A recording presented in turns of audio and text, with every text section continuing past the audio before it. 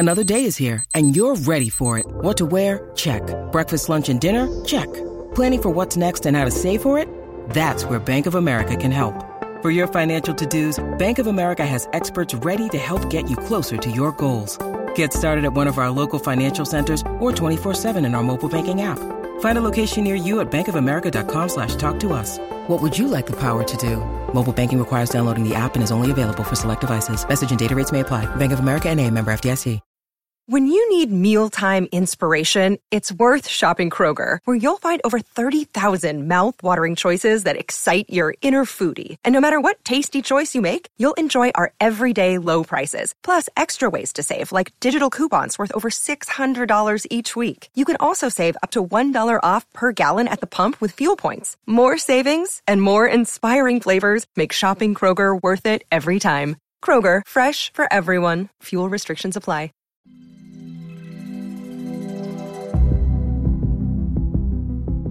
Welcome to Dungeons & Demogorgons, the officially unofficial podcast for Stranger Things on Netflix. I'm Jim. I'm Aaron. And we just finished watching Season 3, Episode 5, titled Chapter 5, The Flayed.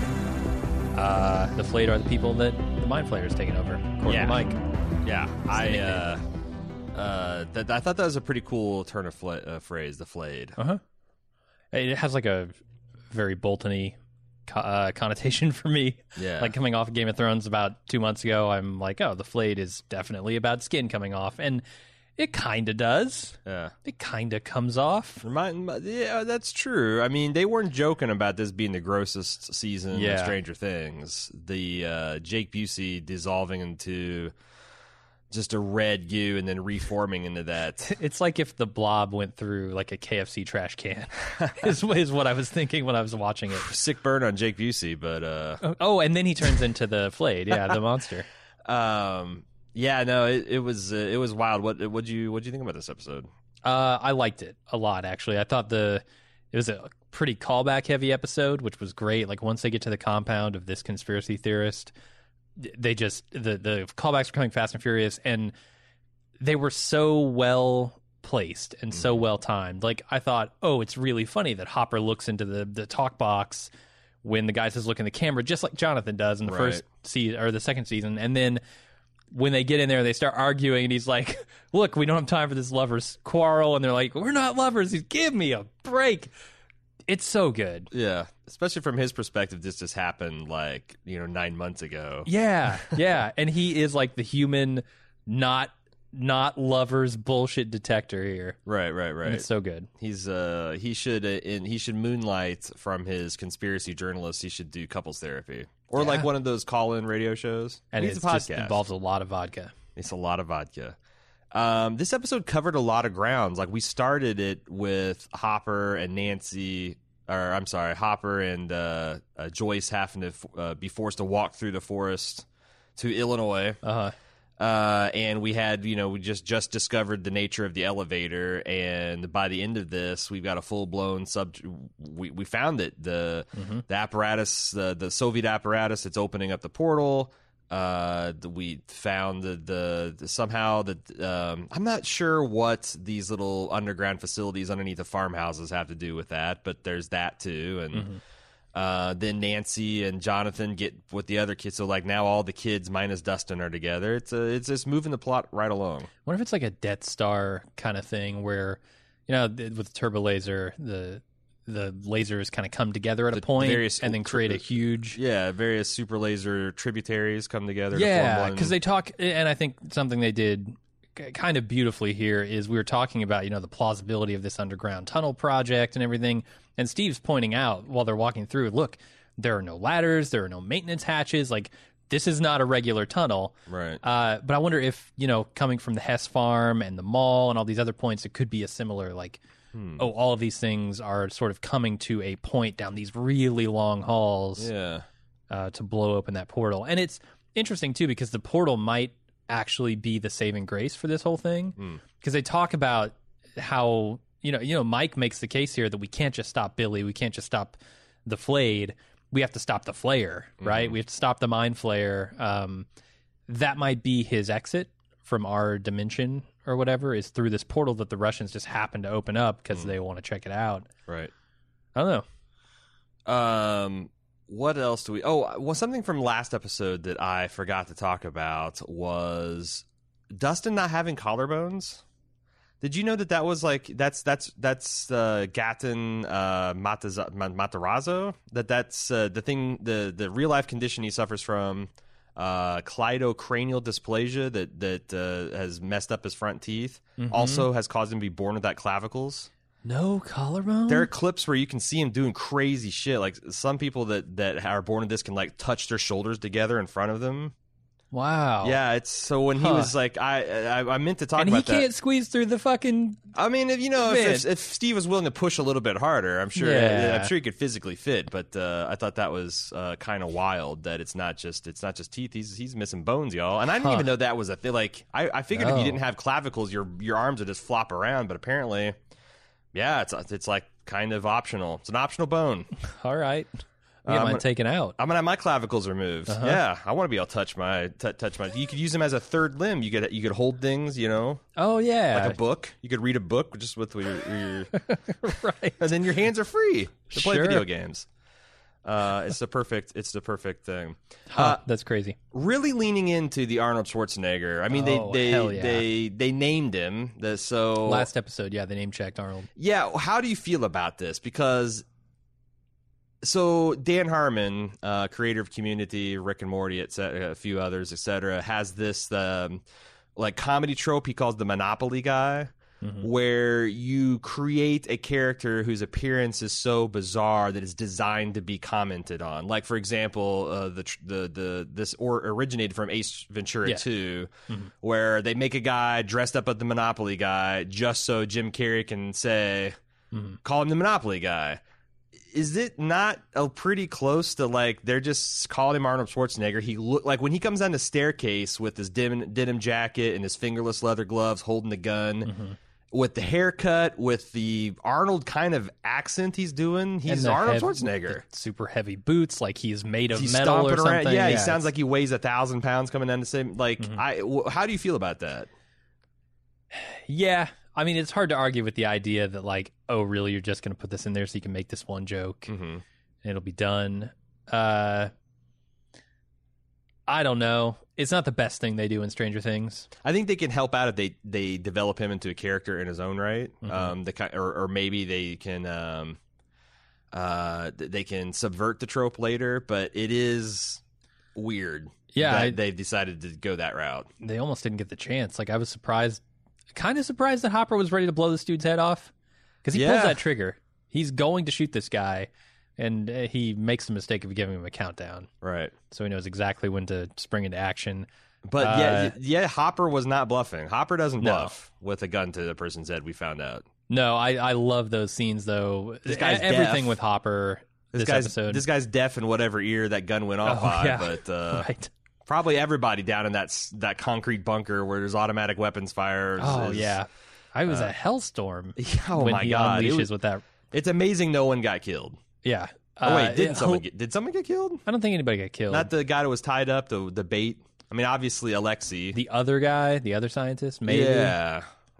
I'm not sure. But I really love the moment where Joyce thinks she's going to help out and throws the gun to Hopper, and it just sails right past him, slides to the bad guy. And it's so funny. Everybody looks at it like, oh, shit. Yeah, and there's also Joyce got a justified peeling out because, they're trying to run away from the Terminator, and Hopper's just screaming, drive. Did you think there was a little bit of a Back to the Future reference there with them running over the farmhouse's mailbox?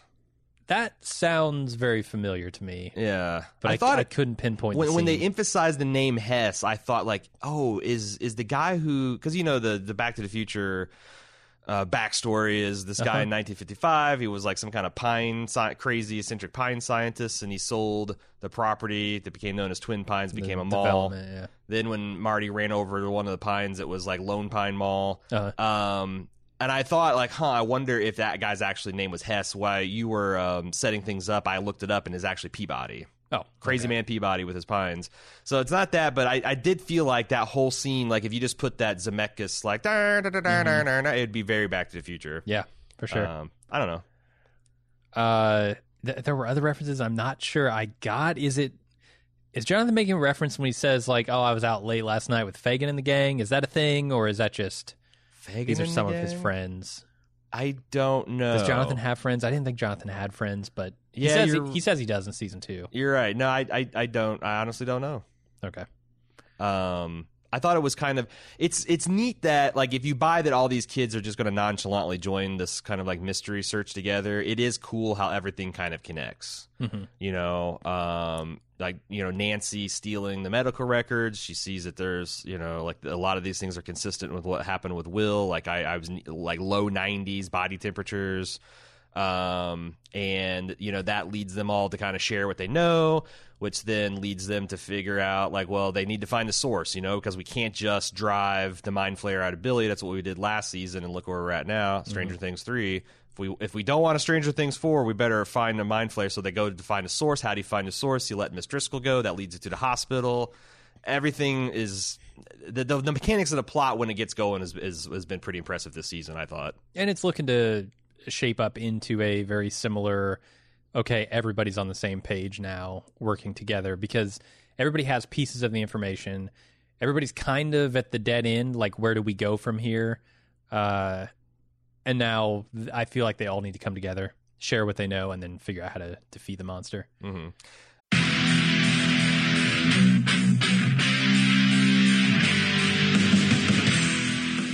We're getting geared up for the 6th annual Summer Badass Fest. And while we're working on a slate of apex badass films to enjoy, we've got an early action-packed announcement to make. Just like last year, we're kicking off Badass Season with a live movie watch and podcast recording. We've rented out a theater for connoisseurs of action films and Bald Move fans that just want to have a great time. Unlike last year, this year's movie is top secret. Hush hush. No hints, except it's incredibly badass. It stars an absolute icon of the genre. We're willing to bet most of you haven't seen it, and it's going to be an incredible viewing experience with a packed house of Bald Movers. Those of you who came to last year's screening of Total Recall know what a party it was. And those of you who didn't, now's your chance to experience it. Meet me and Jim, order some custom movie-themed drinks at the theater's full bar, then watch us record the full podcast for the movie. We reserved a venue over twice the size as last year, but seating is still limited.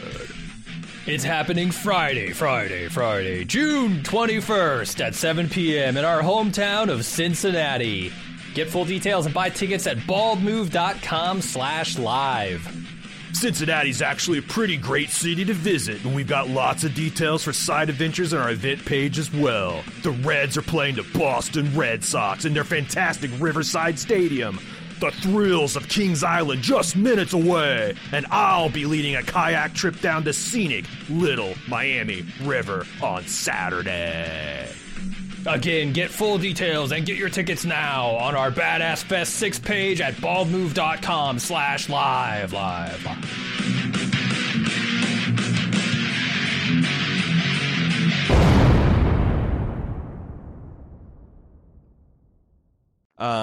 I thought it was interesting when they had Hopper and Joyce walking through the forest, and like Hopper's throwing a fit about the mosquitoes, and then everything kind of dissolves the smoke. And I thought that somehow for like a split second, Hopper had gotten pulled into the Upside Down, and he was just. But then it's just it's Elle trying to track him down. Mm-hmm.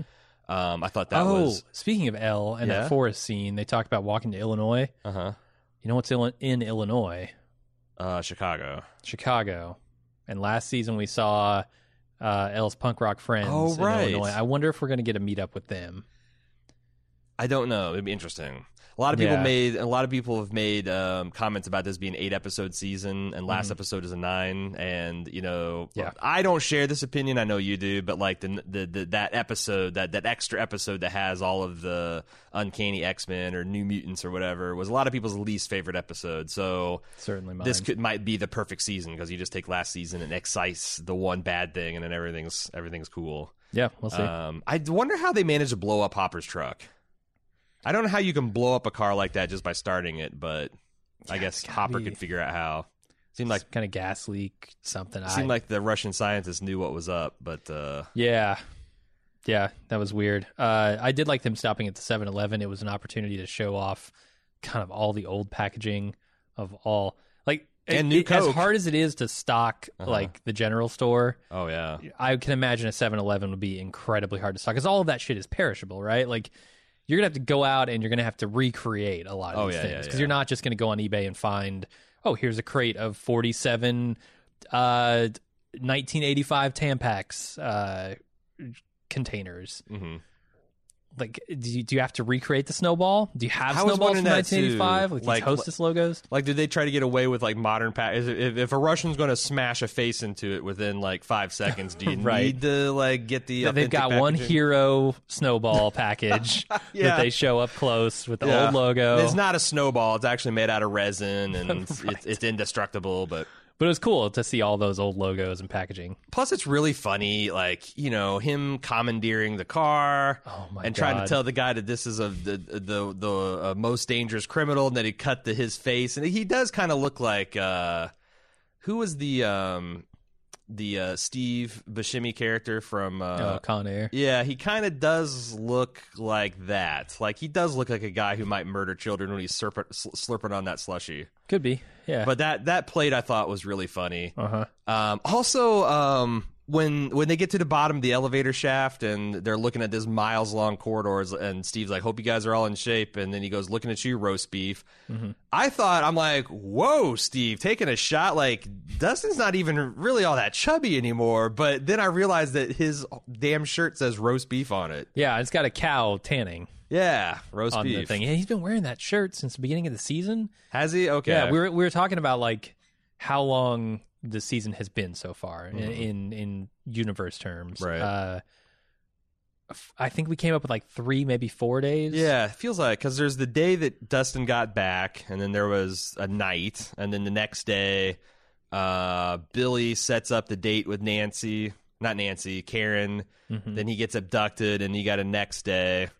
And then that's the night that they actually do the stakeout, and then they've got a next. So there's at least 4 days there, maybe even 5. Yeah. So we're getting pretty close to July 4th, and we know there's going to be this big Hawkins Wide bash. It's going to probably be the carnival that we saw in the trailers. I wonder if that's going to be how they contain this, because there's going to be so many bombs and stuff and fireworks going off that it's going to mask like gunfire and massive other things, or it's going to be blamed on like a firework explosion gone bad or something. Because that's the thing. This is expanding outside of the circle of trust, right? No, it looks like that's one of the things we said in the coverage is this, like, how this looks like it's going to be very hard to contain. Yeah. Like if even just 50 people from Hawkins are turned into mush zombies, what the fuck? Yeah, and that's been kind of the trajectory of Stranger Things. They've been broadening it from, just the kids and Hopper and Joyce to now, okay, we're bringing in new kids, we're bringing in other parents. This season we're bringing in the entire town. Do they go like entire state of Indiana? Do they go the entire country in season 4? What do they do after this? They just nuke all of central eastern Indiana just to be safe. Sorry, Plainfield. Yeah, I mean, you might have like a Red Dawn kind of thing happening in season 4 if they don't take care of this Russian problem, the Soviet problem. What else do we want to talk about? Oh, so we're talking about all these zombies and how they might storm the mall.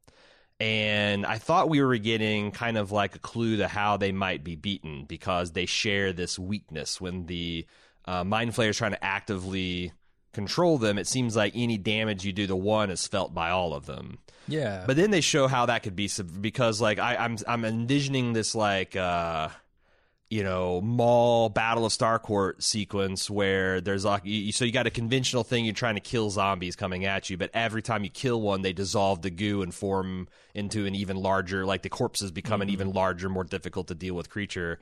It could get pretty crazy by the end of the season. Yeah. That's one of the things I don't feel like I had a good grasp on, is how strong are these zombie people. It took everything Elle had to take down Billy, it seemed, in the first encounter.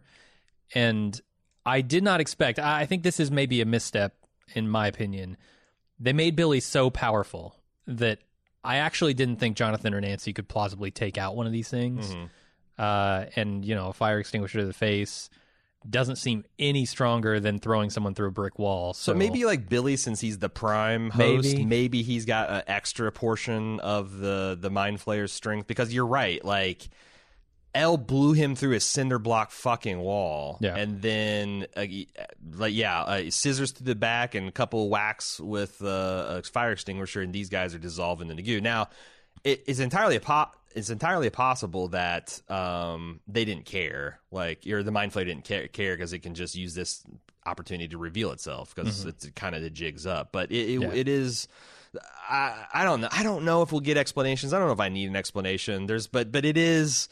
As this story gets bigger and bigger, it does feel like it's riding on that ragged edge between, like, I'm willing to roll with it, but like, I wish I knew enough rules about this to where when something happened, I just went like, I'm like, of course this makes sense. And I think they're just leaning really heavily on some of their source material, like The Thing, like things like that to kind of sell that, like, it kind of all works like you expect it to. You've seen the movies, right? Right. But I don't know. It depends on what twists and turns we have coming up. Did you feel like the other thing is, I felt like the end result monster was more than just 2 dudes worth of goo mass. Oh, yeah? Like, if you liquefy 2 6-foot dudes. Driscoll. Is she, but like, we saw the 2 puddles of merge into the hallway, and its resulting looked like about 10 guys worth of stuff. Is this thing like hollow inside? Am I just paying way too much attention to the mass conversion? Yeah, probably. Okay. A couple other points of interest, I thought, was Steve winning a fight. Oh, yeah. That was a real moment. And it's especially great, as you pointed out, that he's in this the Scoops Ahoy. Oh, my God. Everything is a million times funnier than that he's doing all this in a Daffy Duck costume. Yeah, he's always tried to look so cool before, and he loses the fight. Now that he looks so dumb, he can finally win one. Maybe that's the key. Once he stops trying to be cool, he becomes actually cool. Well, and that's the thing. Like, there's another thing I forgot to talk about last episode. There's a scene where Dustin licks his ice cream scoop, and he's like, "Hey, not my scoop," and he like twirls it and like holsters it. And I'm like, Steve is kind of effortlessly cool no matter what the circumstance. Like, he's just kind of a cool dude. So he found a way in a summer vacation to, like, I don't know, spin scoops. He doesn't have to. No. He can just phone it in, but he's not. He's going to be a scoop slinger. And now he's kicking ass in this Sailor Boy outfit. I like it. But I do think there is a kind of inverse connection. But the harder Steve tries to be like Abercrombie and Fitch kind of Gap cool, the less actually Stranger Things cool he is. And the more he just doesn't give a fuck, the actually cooler he is. Also, what is the deal with the chemicals? They're making a big deal about how Heather's family just chowed down on Comet Cleanser and Ajax and bleach and everything in the house. And the kids pointed out that as they learned in chemistry class, anytime you mix chemicals, you get a new substance. Is there a possible relation to the green shit, or is this just is this the mystery? Like, what is the Mind Flayer trying to build? What is it trying to assemble? Yeah, no, it's definitely the biggest question that I have. Are the kids right? Is it making something?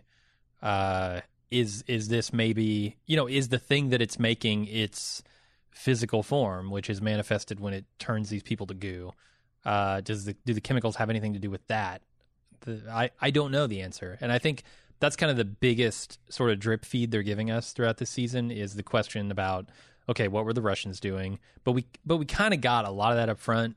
Maybe there's more to it, but maybe not. But this is like the central question. What is the Mind Flayer up to with all these chemicals? And then I guess the final thing is that it looks like there's a thaw in the Cold War between the sexes. Mike and Elle are kind of starting to, she gave him the olive branch, which was emptying the candy machine, and Mike's, trying to relate to her. We'll see how that goes the rest of the season. Anything else you want to talk about? They missed a real moment there when he offers the M&Ms to do like an E.T. reference. It could have been Reese's Pieces, and when he asked about her species, liking them. Really a different species. Yeah, it would have been perfect. Call me up, Duffer Brothers. Let me just get a quick edit in there, and we'll make this happen for season 4. But yeah, otherwise, I kind of want to get back to see what's going on. I want to see the further adventures of Hopper and Joyce and Smirnoff in the Todd Fathermobile.